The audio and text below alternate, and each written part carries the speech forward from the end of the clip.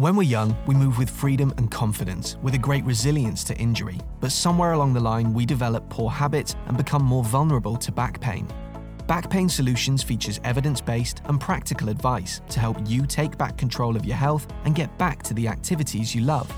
This is your guide to better back health through movement.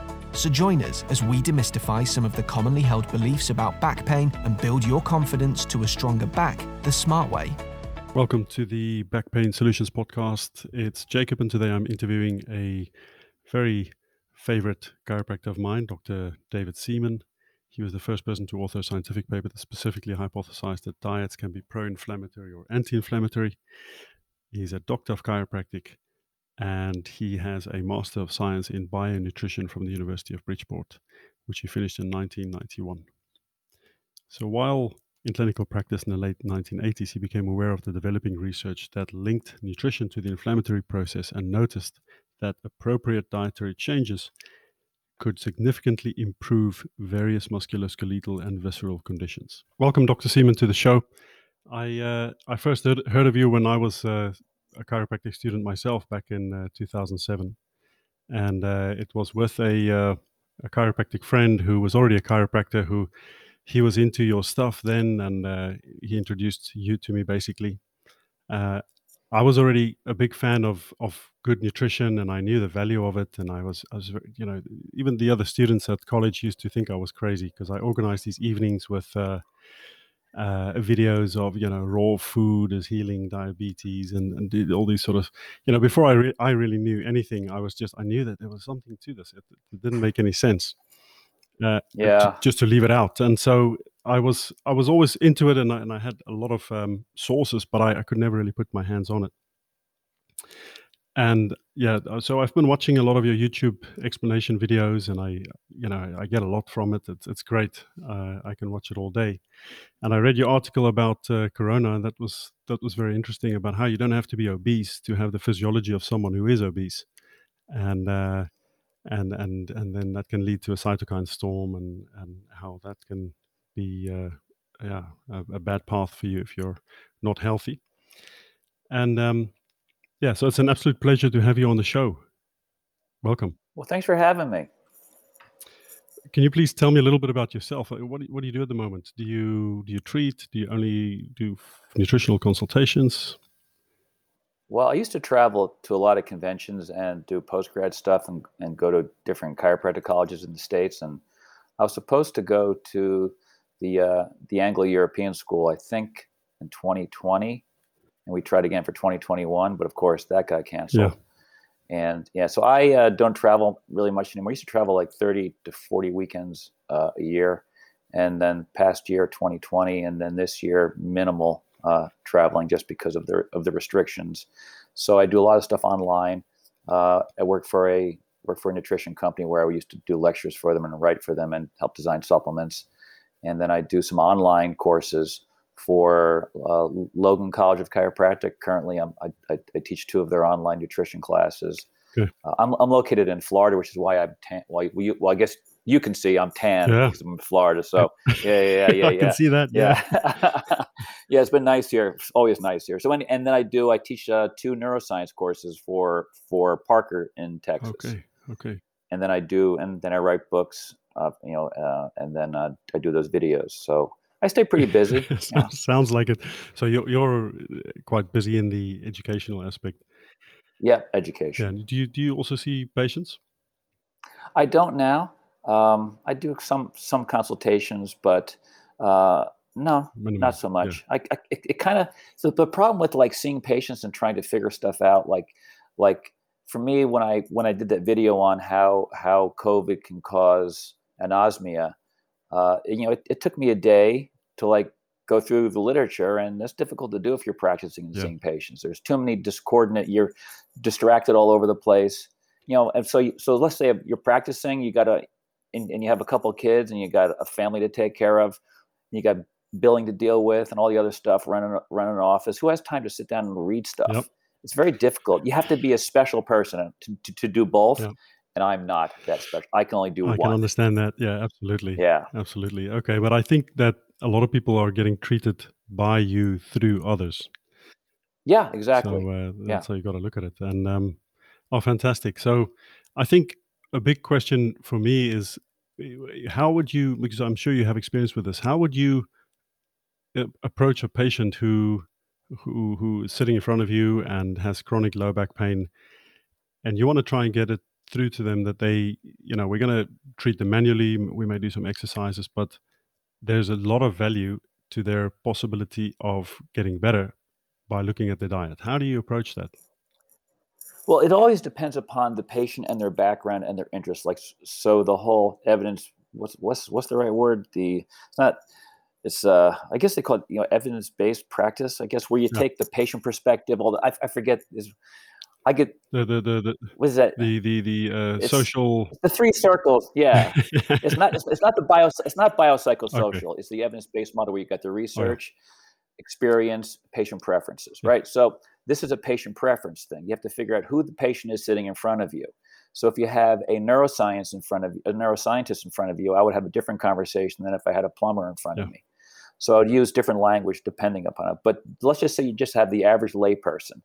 And so the easiest way, I think, is most people who have back pain, unless it's really horrific, ridiculous pain, they'll get some relief when they take anti-inflammatory drugs to some degree. Yeah. It may not get rid of it, but almost everybody will have tried NSAIDs, right? Aspirin or NSAIDs. Yeah. And so the first question should be, did you get some relief? And in most cases, people will say yes, but the relief didn't last, right? I mean, that's a very common experience. Okay. And so would you agree? Or they take Tylenol and they get some relief, but it doesn't go away, so they wanted to come in to see the chiropractor. Would you agree that that's pretty common? Absolutely, because most of the time a GP probably prescribes as well, and doesn't work. Right, exactly. So the easiest way, I think, the easiest doorway into getting someone cued into thinking about their health and their diet would be, well, the anti-inflammatory drugs, what they do is they block pathways that are created by eating too many pro-inflammatory calories. Uh-huh. So if you eat inflammation, you have to take anti-inflammatory drugs. When the drug wears off, the inflammation will be there because you keep eating. Because the average American, and it's different, the Europeans are getting fatter and sicker than they were years ago. True. Yeah. So certainly less. Like, for example, when I was looking at the death tolls for COVID, comparing the U.S. to Sweden, because that was the most published that I could find, Sweden to Japan. So the death rate in Japan from COVID, I mean, they've only had, over the last year and a half, maybe 3,000 deaths in total from COVID. Wow. 3,000. Wow. I mean, it's about that. So 3,000. Okay. So in America, I think it's 300,000. Yeah. So what's the difference? Well, the Japanese population, only 1.6% is obese. Yeah. The American population, 42% are obese. Yeah. The Swedish population, 20% are obese. Yes. So if you look at obesity, you look at death per capita, then you see that if the fatter you are, the more problematic it is. Yeah. So that's another way to look at it. So the obesity issue drives inflammation. Yeah. And most people now, of course, you could be at a normal weight, metabolically obese person, which would be someone who doesn't exercise and is skinny fat, is the way we used to talk about it when, right? So I remember years ago, I saw this MRI, or a CT of the thighs of people who weighed the same, and one guy was shredded and packed all this muscle, and the other person was kind of skinny fat or almost fat, and there's just all this adipose tissue. Yeah. So people don't really realize, and this whole thing now, particularly in America, I don't know if it's in Europe, where it's called the fat acceptance movement. So I've seen it in America. I've seen some interesting stuff. I think Europeans have a little bit more physical health self-respect than Americans do. Yes. I mean, Americans just can't stop eating, and they think it's like a great party. Yes. So I want to justify it. So, yeah. So in Europe, it'll probably be easier than in America because I did a lot of videos on obesity and all that other stuff, and people say, "Oh, be careful, you don't fat shame." I'm like, what are you talking about? This is a health issue. Yep. So we eat the calories that then create the inflammation. So then the drugs are going to inhibit that short term, and they'll get some relief. And so the idea is to tell a patient, well, the idea is to change your body chemistry by changing the foods that you eat so you don't need medication, and that you will heal, and that my manual care will be much more effective for you. Correct. And I wouldn't bring this up. In the first few treatments, because when people come to see a chiropractor, they expect back cracking, muscle work, bending, twisting, and exercises. They don't say, "Hey, no more French fries." Yep. That is a discoordinate kind of state for the patient to deal with. Yeah. So you have to kind of drop the bomb on them if they don't respond. Yeah. And what I would do too, just real quick, Sure. as part of the initial examination, is you want to always do waist hip ratio. Okay. And body mass index. Okay. And then I will say, well, what do you measure my waist for? Well, it's because it's important because waist hip ratio correlates perfectly with one's inflammatory. Well, not perfectly, but very robust. Correlates with the patient's inflammatory state. That's a great insight. Yeah. So it's part of the physical exam: blood pressure, weight, body mass index, waist hip ratio, and get those initially. And they should be, if they're elevated, the patient says, well, I'm trying to lose weight. Will this impact my response? The patient may ask you. And so you say, well, I don't know. Let's see how it goes. Yeah. So it's not stressful on people because, again, they're expecting you to crack their back and cure them. They're not expected for you to crack their back, it not work, and then say, okay, no more French fries. Right. So you got to ease into it. Yeah. I learned that the hard way with some of my patients. Yeah. Oh, yeah. I did too. And then that was before I realized that there were objective markers that I could use. Yes. And then now that I know that, well, I've known it for a while now, and I've used it at the schools that I've taught at, and the postgrad stuff, it's much easier. Yeah. And it's really not complicated. You don't need to be, you don't need to know what a cytokine storm is or be able to name cytokines to be able to do a waist hip ratio on somebody. Yeah. And everybody knows if you want to be healthy, you eat less crap. It's not that complicated, right? Yeah, and it's like you say, you want to try and bring the message across without making it stressful, because a lot of people who are trying to lose weight have been busy with it, and they may have failed, and they've just come to you to relieve that specific pain, and then you have to be very delicate in the way you bring it over. But I've stepped into that trap few times, and I've been too much to the point, because what I see sometimes, I see the limited potential to heal because somebody is chronically fatigued or something. Yeah, and chronically fatigued means chronically inflamed, and so that's the problem. And so the first objection that I was presented with years ago with this whole thing, when I was talking about the whole inflammation thing, I would always get the question, well, isn't inflammation the healing process? Well, yeah, as long as it resolves. Yeah.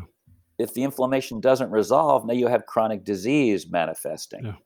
And so, of course, after an injury, you're going to be flamed up, but your body should have the wherewithal to turn off the flame and heal the tissues. Now, the problem is that when people become obese and hyperglycemic, or not obese, but not physically active and living on too many refined food calories, they become chronically inflamed.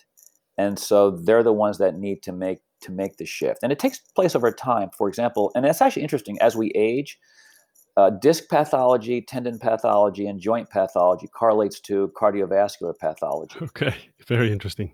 Yeah, yeah. So basically, tendinopathy, osteoarthritis, disc herniation are essentially manifestations of heart disease in musculoskeletal tissues. Now, that's if one can conceptualize that as the chiropractor, then it becomes a different way of looking at it, because we were all taught, and physical therapists have all been taught, that these musculoskeletal tissues, they're mechanical tissues.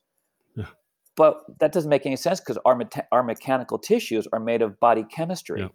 So you can't separate mechanics from chemistry. Yeah. And that is the failing, in my experience, of all chiropractologists currently.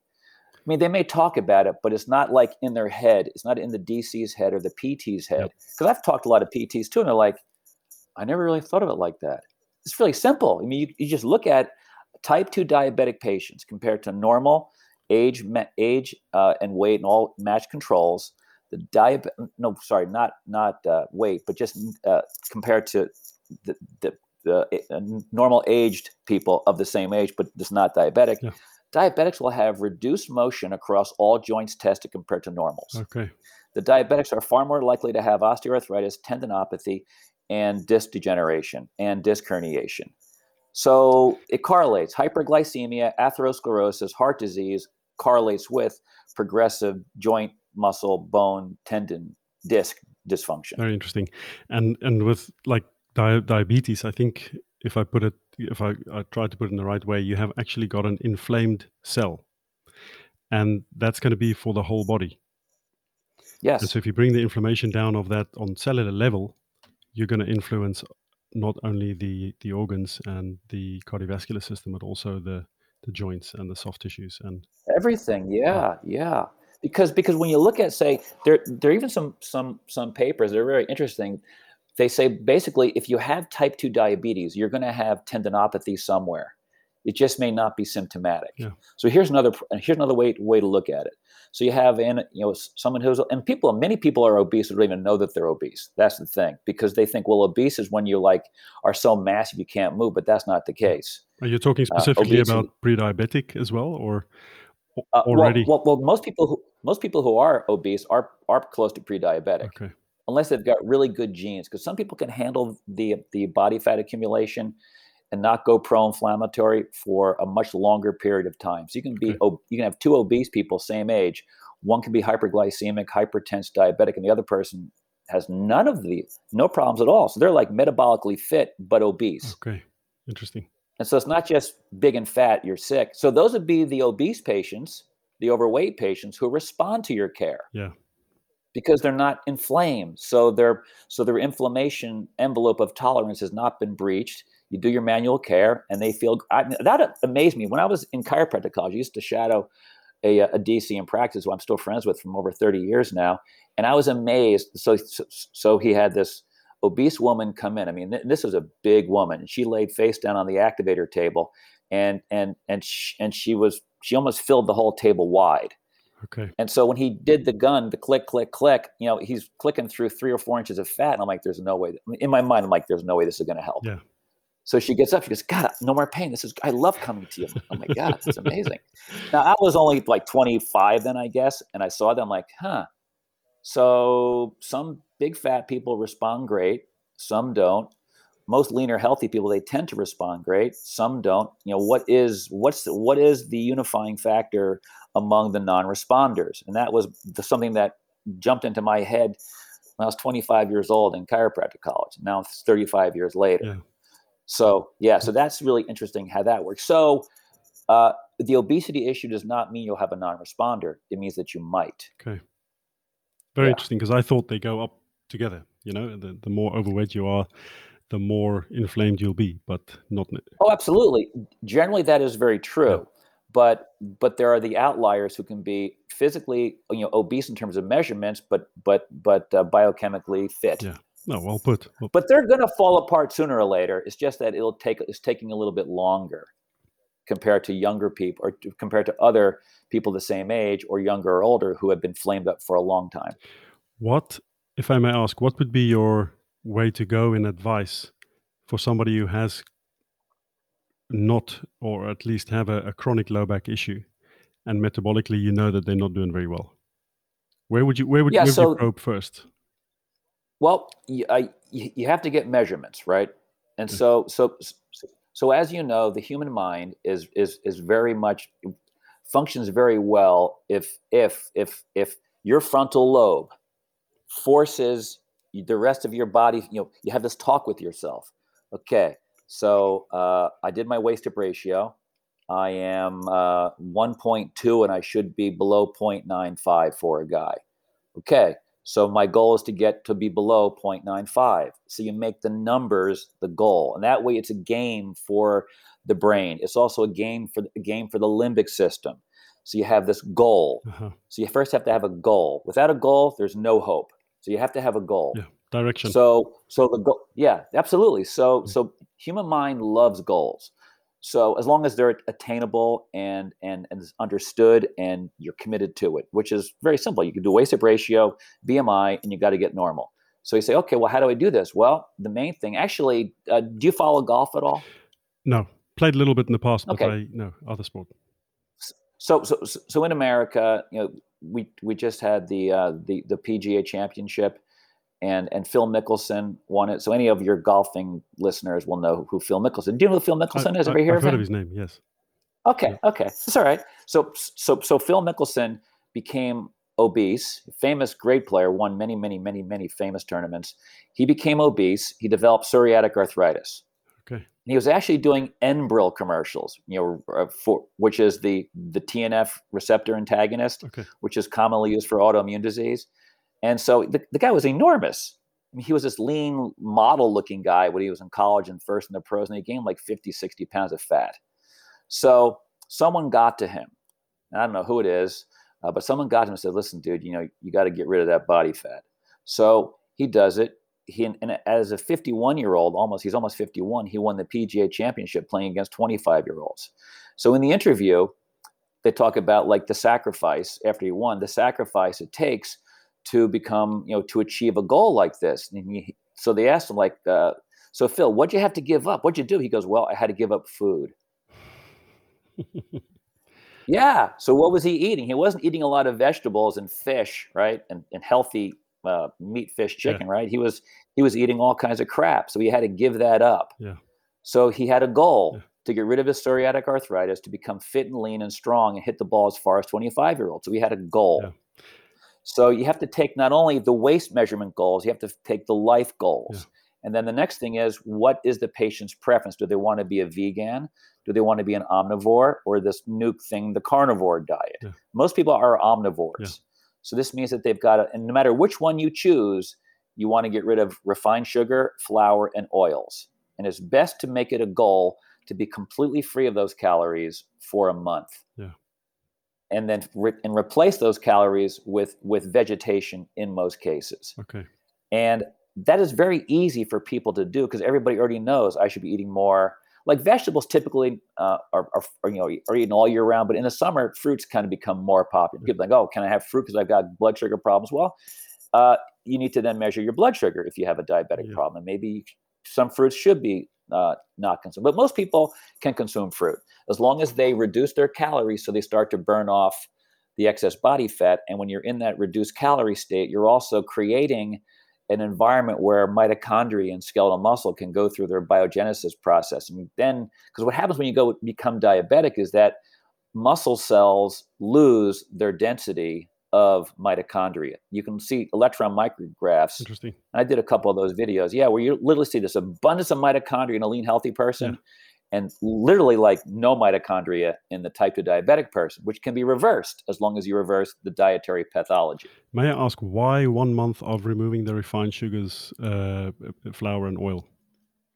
Well, you can't say forever. That freaks out that freaks out the food possessed mind. Right. So you have to chunk it for most people. Right. And then what you do is say, okay, so once you get all your markers normal and you are now a normal physiologic person, you can eat those foods again if you choose to. They don't help you. But if you want to get a taste once in a while, you just got to make sure that your waist-to ratio and BMI stays normal. Right. And then you also hope that once somebody has felt what it feels like being healthy again, that would be acting as a motivation to stay that way. Yeah. And one of the things that I've experienced with I don't know, I guess, well, certain chiropractors who are sort of possessed by, if you don't do adjustments all the time, then you're not really a chiropractor. They think that what I'm saying is, actually people say this. So what you're saying is people don't have to come to me anymore. All they got to do is eat salad. I'm like, no, I didn't say that. Yeah. What I said was you've got a non-responder in front of you or a potential non-responder in front of you. And if you want to be a responder to manual care, you have to get the biochemistry into an inflammatory state that is not pro-inflammatory. And so that I think is a good mindset for DCs to think about. And in most cases, what you'll have patients who respond. So it'll be like a responding party in your office, like all these people who are physically active or sitting down when they're working and they get little aches and pains here and they want to go do some athletic, whatever you guys are doing during your seasonal years. And they're in aches and pains. They come in and they leave without pain. Yeah. And that's much more fun than dealing with these obese, smoking people who are blaming everybody. They're depressed. Oh, by the way, as one's body mass index and hyperglycemia and inflammation status goes up, so does depression. Okay. Yeah. So Yeah, so they all there's a lot of links between a lot of these things, and Yeah, absolutely. The unifying thing is this pro-inflammatory state, which is not complicated to deal with. If you don't want to learn any biochemistry at all, just make sure people's waist-up ratios are proper. So if one's waist-up ratio is proper, their BMI is proper, correlates with the waist-up ratio, and their blood pressure is normal, the chance of them being inflamed is pretty minimal, yeah, unless they're not sleeping, because sleep deprivation, chronic stress can all create the flame that will create a non-responder also. okay, Yeah, it's really interesting. There's a study that was done a few years back, maybe 10, 15 years ago, where they looked at C-reactive protein, which is a great inflammatory protein measurement. Yeah. And they found that when people were deprived of sleep down to like 4 hours a night, within 10, 15 days, they had CRP levels that were similar to people who had cardiovascular disease. Wow. Okay. Just by reducing sleep for 10 days. Wow. So think about this. When you were in chiropractic college, when I was, or even undergrad, the end of final exam week, you felt horrible usually. You're up late, right? Not moving. Aches and pains It was everywhere. horrible. Yeah. Right. Yeah. So right there, that shows you these healthy, robust people can feel like old sick people in 1 week during final exams. You can even be eating well, just not sleeping and stressing and not exercising for a week can make you feel sick. Yeah, I have a little one now, so I know what that feels like, and we're quite, myself and my wife, we're quite, we make a real point of being in bed at 10. It's a routine, and if we have a night of not good sleep, then one night is good, as long as the next night we get it. Nothing really, we don't really feel that. But a week ago, I had like 4 nights, I think, where I didn't sleep well. Because I actually sleep with my little one on the same bed. My wife sleeps in a different room, and this way we all get really good sleep. Right, smart. Yeah, and but he was waking me up a couple of times in the night, a few nights in a row, and I just started feeling exhausted, and I never feel like that. And there you very go. That's demotivated. That was the inflammatory state that was created by sleep deprivation. Right. It is actually, you'll actually feel far worse. Like if you ate French fries at every meal for a week, you wouldn't feel like that. But you get 4 hours a night sleep for a week, you feel like you're going to die. Yeah. It's unbelievable. Yeah. Interesting. Yeah. Very interesting. Yeah, I with my patients, I do nutritional consultations, and I really just keep it to a basic, where I remove flour, sugar, and try to get people to eat less bread, pasta, rice, and then I go for twice a day vegetables. I'm an omnivore, so I try to encourage people, especially when we think of nutrient intake, to also eat meat, especially if there's some chronic fatigue situation going on. And the responses I see are, it just keeps amazing me.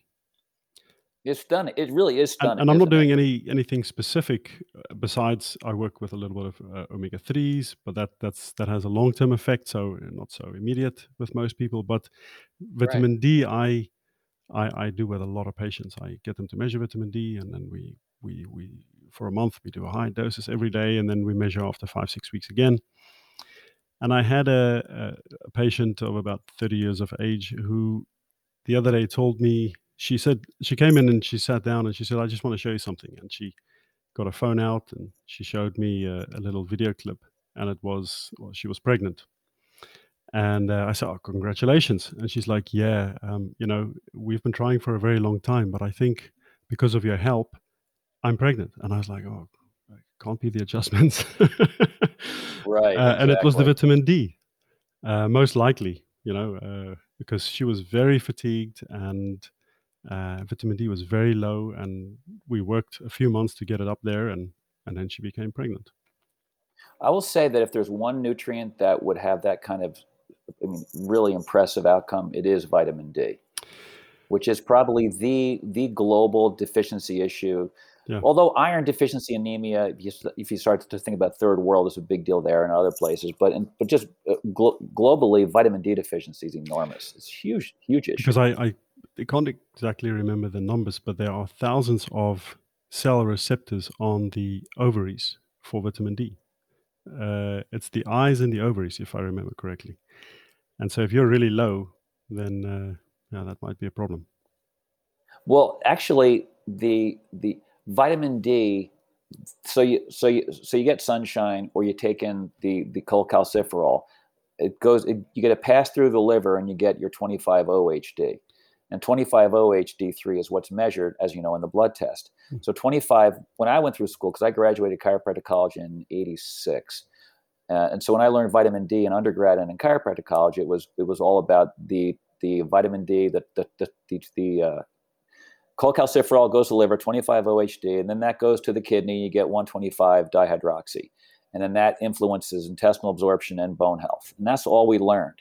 So then, I don't forget, it was probably in the 90s, and they started to identify that you have that almost every key cell in the body is able to produce 125D in the cell itself. And that includes, eyes, ovaries, testicles. I mean, just wherever you go, the reproductive organs, pancreas, it makes no difference where you go. Immune cells, they all have the ability to produce the 125-dihydroxy. What that does inside the cell, it's involved with like 1,000 or 2,000 different gene regulation patterns. It's absolutely stunning. Yeah. And so you think about the COVID issue, right? They scared the crap out of people.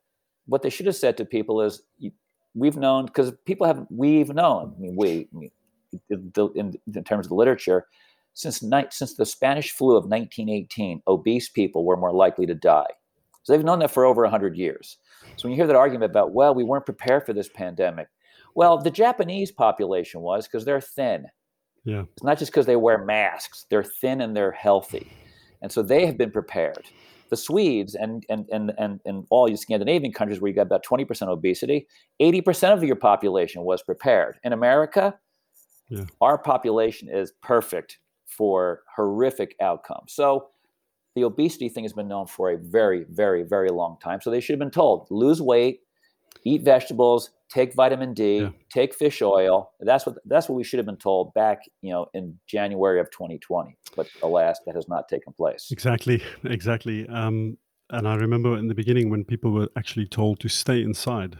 So in some countries, in the middle of the summer last year, they were told stay inside. So a family of ours, they are, mom and dad and 3 little ones, and they have a small apartment, and they had to stay inside. And it was where they are 30 plus degrees Celsius. So, and then you just think, okay, what a perfect recipe for someone of age not to get sun, to be inside, to be lonely, to be depressed, and if they get infected. And I actually had a patient who works for a government institution here in the Netherlands, the government institution that regulates and controls and advises with the pandemic. And I asked him, what about vitamin D? Why did the government not advise people to, have their vitamin D checked at the GP and then accordingly advised to take it? And he simply told me that he wasn't very happy with the question, and he just told me that no, vitamin D it's a fat soluble vitamin that builds up in your body, and people can overdose with it. And that's where we lost. That's where I kind of ended the conversation, because at the same time the government here says that 60% of the people are deficient, and that's with the 50 millimolar per liter lower level. Right. So if we would really test on, say, 125 or 150 upper level, I don't know how many percent, far more, would be deficient. Yeah. And so I just thought, okay, right, that's the way that it is being looked at, I guess. It's terrible. The people in charge should, I've heard the term and I like it, the powers that shouldn't be. Right, the powers that be, the powers that shouldn't be. Because look what they've done. Yeah. Stay indoors, no vitamin D. And of course, when you're indoors and stir crazy, what are you going to do? You're going to overeat. So the obesity problem in America and elsewhere has increased. So we've actually created a greater population of sick people with this whole lockdown thing. It's horrible. Yes. I wish we had more time to speak about this, because I have so many. We can another time if you want. Yeah. Great. We spoke a little bit about vitamin D. Especially when it comes to general health. Do you know more about research on vitamin D and musculoskeletal health. I know I saw a paper where they were doing, looking at rats. I'm sure it was rats and not mice, and they saw that there was less or slower degeneration of the discs with rats where they were sufficient in vitamin D. Do you know about? I didn't see that. I did not read that, but I wouldn't be surprised. Yeah, it was a really good paper. They described all the pathways and interesting. Yeah, well, I would say this in terms of supplements. If you wanted to stay really, really simple, and because most chiropractors they just don't think chemically, but we think we eat though. So the easiest way to do it would be what you recommend: avoid sugar, flour, refined oils, which is just the basic thing. And then you said omega-3s, vitamin D, and I would throw one more in there that's very inexpensive, and that's magnesium. Yeah. Those three nutrients have such a broad impact on physiology. It's stunning, actually.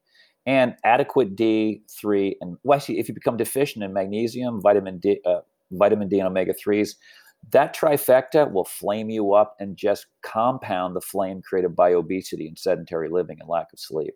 Okay. So if you can get a handle on those and take the magnesium, the D, and the 3, you're in great shape. Most people. That was actually a question I had for you. What would your suggestion be in terms of basic supplementation? Yeah, those 3, and then throw a multi in there if you want. But the multis are like the average person. They're not struggling because they don't have enough B1.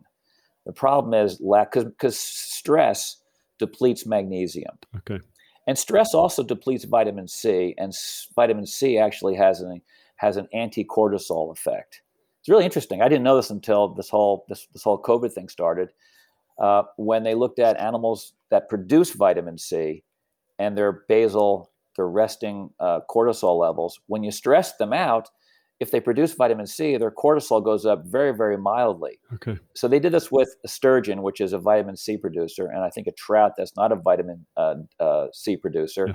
And the trout had far more stress compared to the vitamin C producer. So I've amended. Yeah. So this is so simple. Vitamin C, about 3,000 milligrams per day, it appears. Magnesium, 400 to 1,000 milligrams of magnesium. Vitamin D, depending upon where the deficiency is, about 5,000 IUs is a pretty good number for average. Right. And omega-3 is a couple of grams per day. You don't need to have a degree in biochemistry and nutrition to be comfortable with those 4 things, as well as stop overeating and move. Right? Yeah, absolutely. And then you'll have you have a population of patients who will just feel great, yeah, and they'll never go away. You'll have helped them, and they'll come back when they have aches and pains. And you got this great practice now, as opposed to these walking, wounded, depressed, obese, miserable people who are just lost. well said. Glutathione. Do you sometimes use a precursor of a supplement for that with certain patients, or? Well, interestingly, glutathione, the NRF2 enzyme, the system that creates glutathione, is stimulated by anti-inflammatory botanicals, for example. Okay.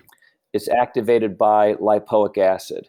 So for me, if I was going to take a substance to improve glutathione, it would probably be lipoic acid. It's cheap. Yeah. And it has diverse effects. It drives ATP synthesis as well. Okay. I'd also be a CoQ10 guy, because as we age, our CoQ10 production kind of drops off. Yeah. But that now we're adding on there, so we can. I mean, I would add either CoQ10 or lipoic acid, and then as long as you're spicing with your meals, you'll have enough drive to get glutathione. But if you take glutathione in orally, it gets broken down. It may not be rebuilt. And lysine or L-glutamine. Yeah, glutamine. Oh, yeah, those are all fine. Yeah. Sure. Yeah. The precursor for glutathione is cysteine, glycine, and glutamic acid. Okay. And most people get enough of that in their diet if they're eating animal proteins, fish, chicken, eggs, etc. Yeah. So to me, that really isn't the issue of the glutathione. And glutathione gets recycled also, and it gets recycled or it's recycling from the oxidized to the reduced state is supported by and driven by lipoic acid and CoQ10. Okay. So I like big global supportive supplements that have multiple effects. Yeah. So CoQ10, you can either do CoQ10 or lipoic acid, as far as I can tell. Okay, great. That's a very good insight.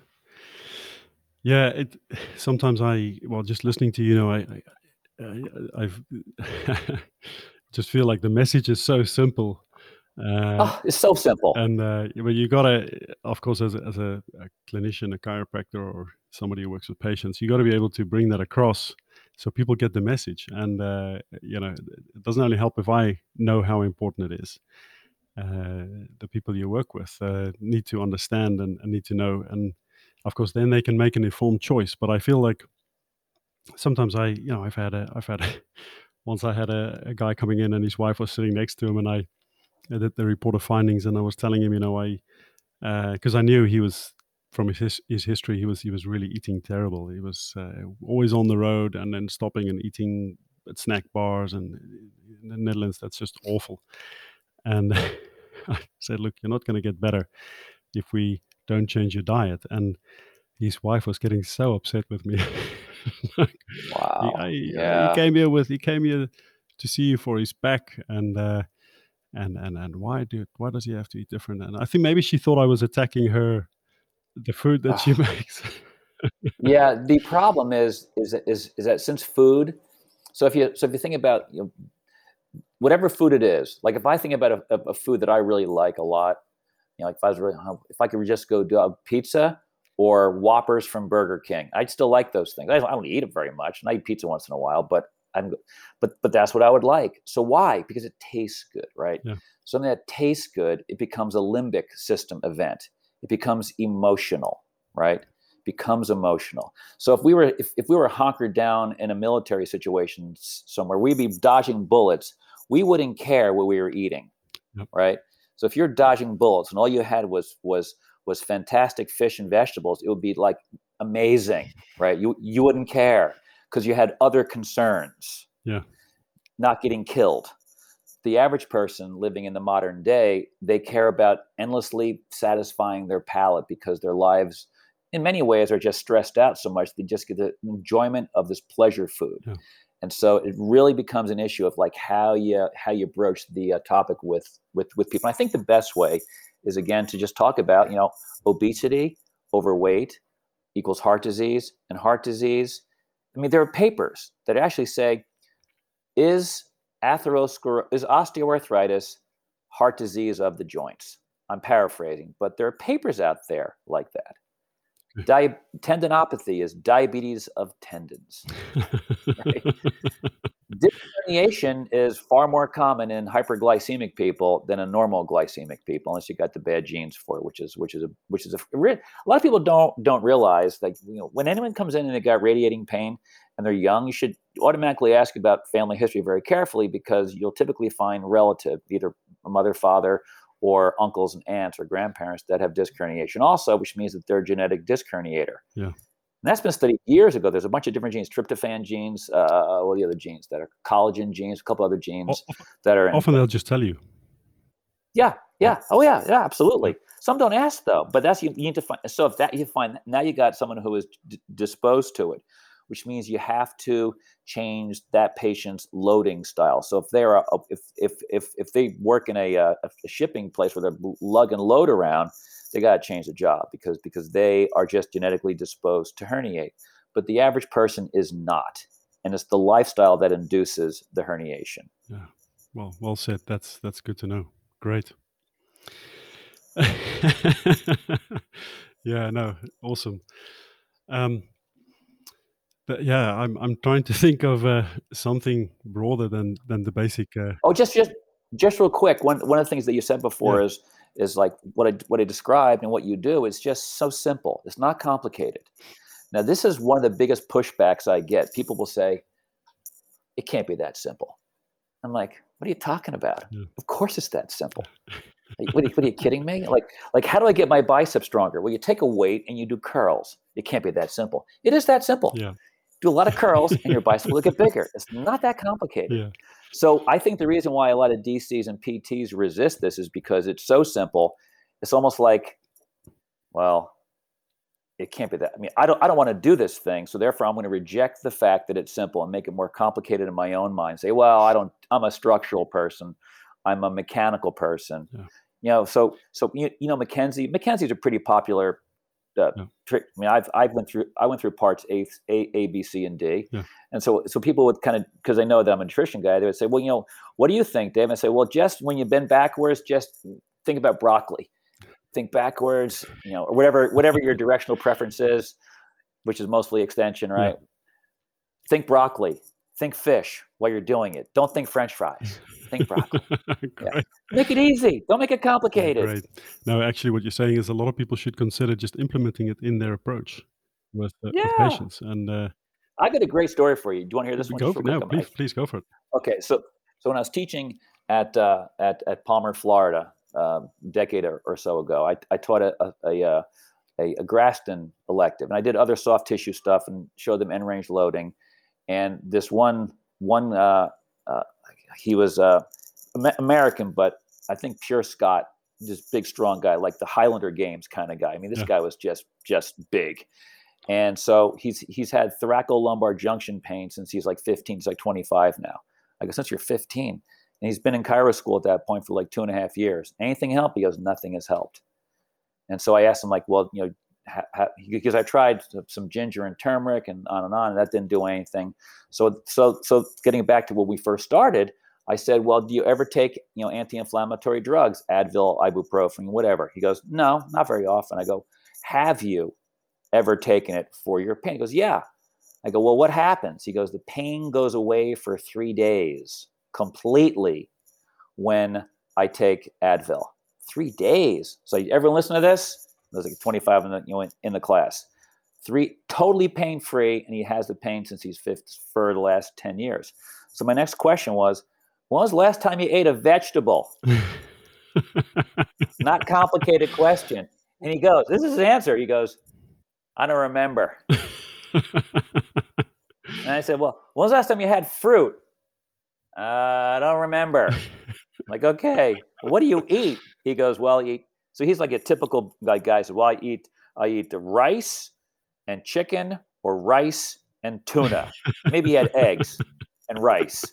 So I'm like, so here's what you got to do. The additional vegetable calories will be meaningless, but assuming that you're eating a lot of rice, get rid of like 80% of the rice and do sweet potatoes and vegetables and have fruits for snack. So this was on Tuesday of week 1. It was Tuesday, Wednesday, Thursday, week 1, Tuesday, Wednesday, Thursday, week 2. So we start so we find this out Tuesday night. Yeah.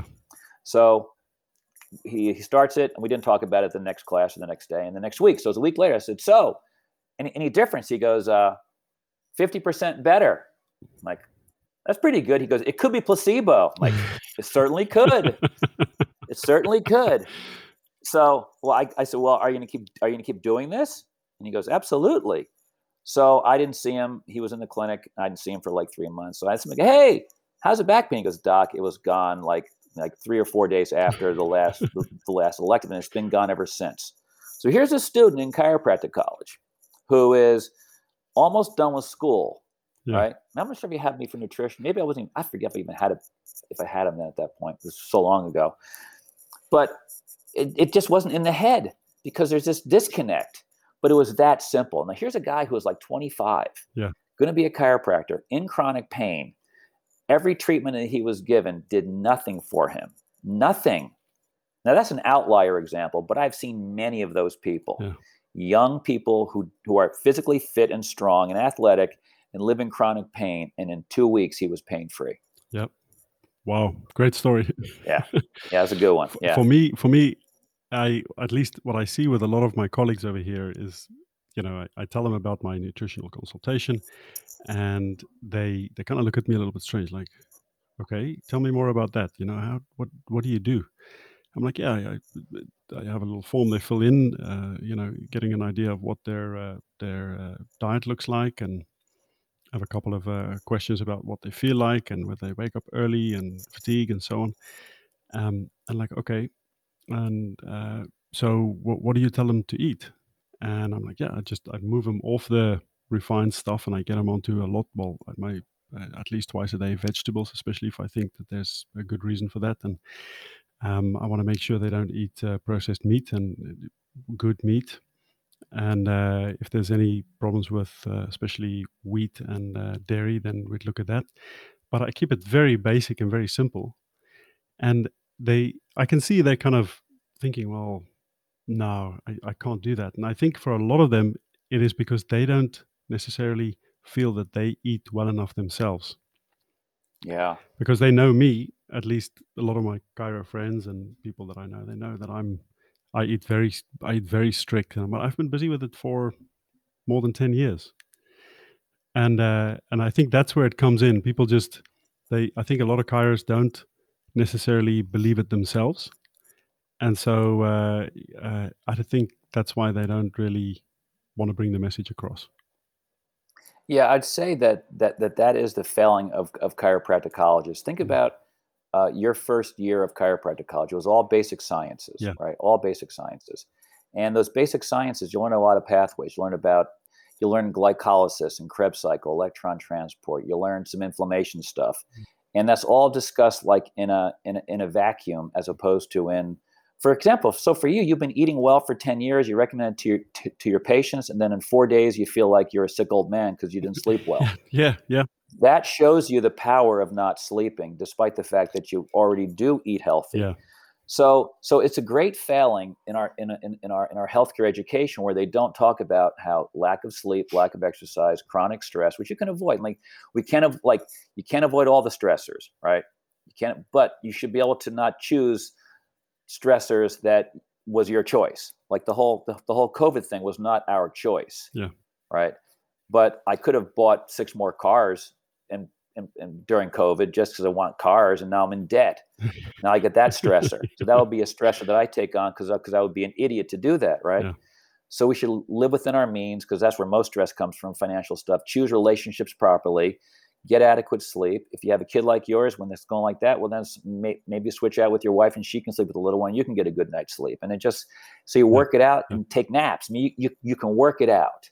So the fact that people find that to be difficult is again, it's a failing of the first 1 year of chiro school, med school, PT school. Yeah. Because they learn basic sciences, and what they learn is they learn to dislike the basic sciences because they are annoying, and they're typically not discussed in a clinical context. So you have this rejection of basic science in the brain. I'm finally free, I can be a clinician.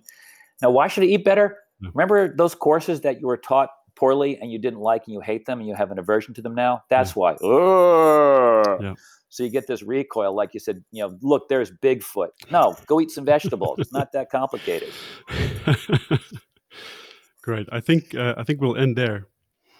Okay. And I'd love to speak to you again, maybe about Corona, and yeah, sure, if that's okay. So yeah, absolutely, whenever you want. Great. We'll make an appointment for that.